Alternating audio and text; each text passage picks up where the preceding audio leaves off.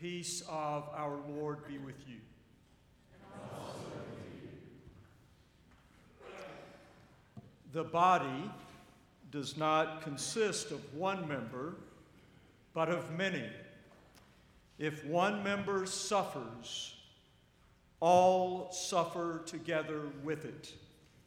If one member is honored, all rejoice together with it. Those words from this morning's epistle lesson never fail to call to mind for me that powerful observation of Stanley Hauerwas, that in the face of life's hardest struggles and greatest losses, what we need is not an answer capable of explaining our grief, but a community capable of absorbing our grief.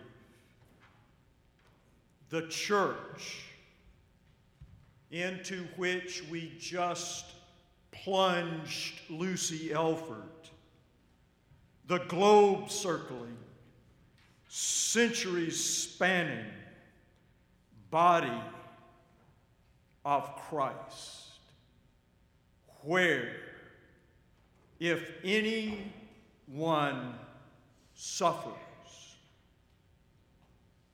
everyone suffers. A community capable of absorbing our grief, all of which I, of course, cannot think of without hearing somewhere in the background Mary Oliver's tender testimony. That time I said I could not go any deeper into grief without dying. I did go deeper, but I did not die. Surely, she concluded, God had a hand in this as well as friends.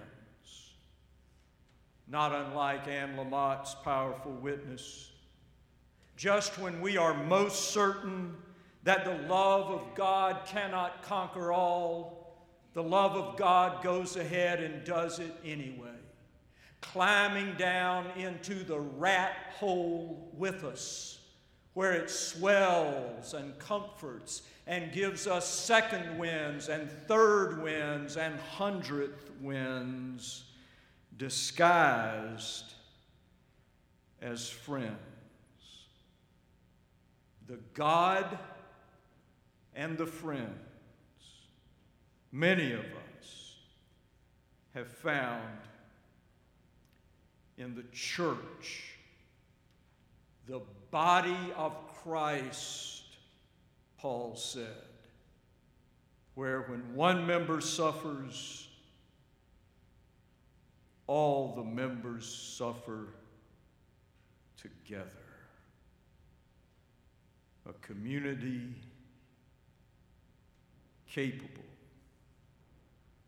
of carrying together one another's heaviest and hardest burdens, the love of God disguised as you.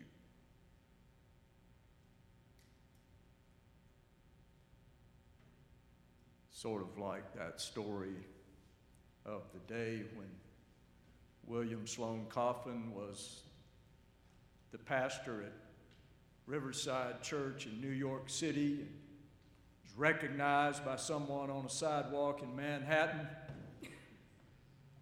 came up to Coffin, poked their finger in his chest and said, "You're the preacher at that big fancy church, aren't you?" Well, let me tell you something. The church is just a crutch. To which William Sloane Coffin replied, Yes, indeed. The church is a crutch. And what makes you think you aren't limping? Every time I hear that story, I can't help it, y'all. I always think the same thing. If this is a crutch, I'll take two. Amen.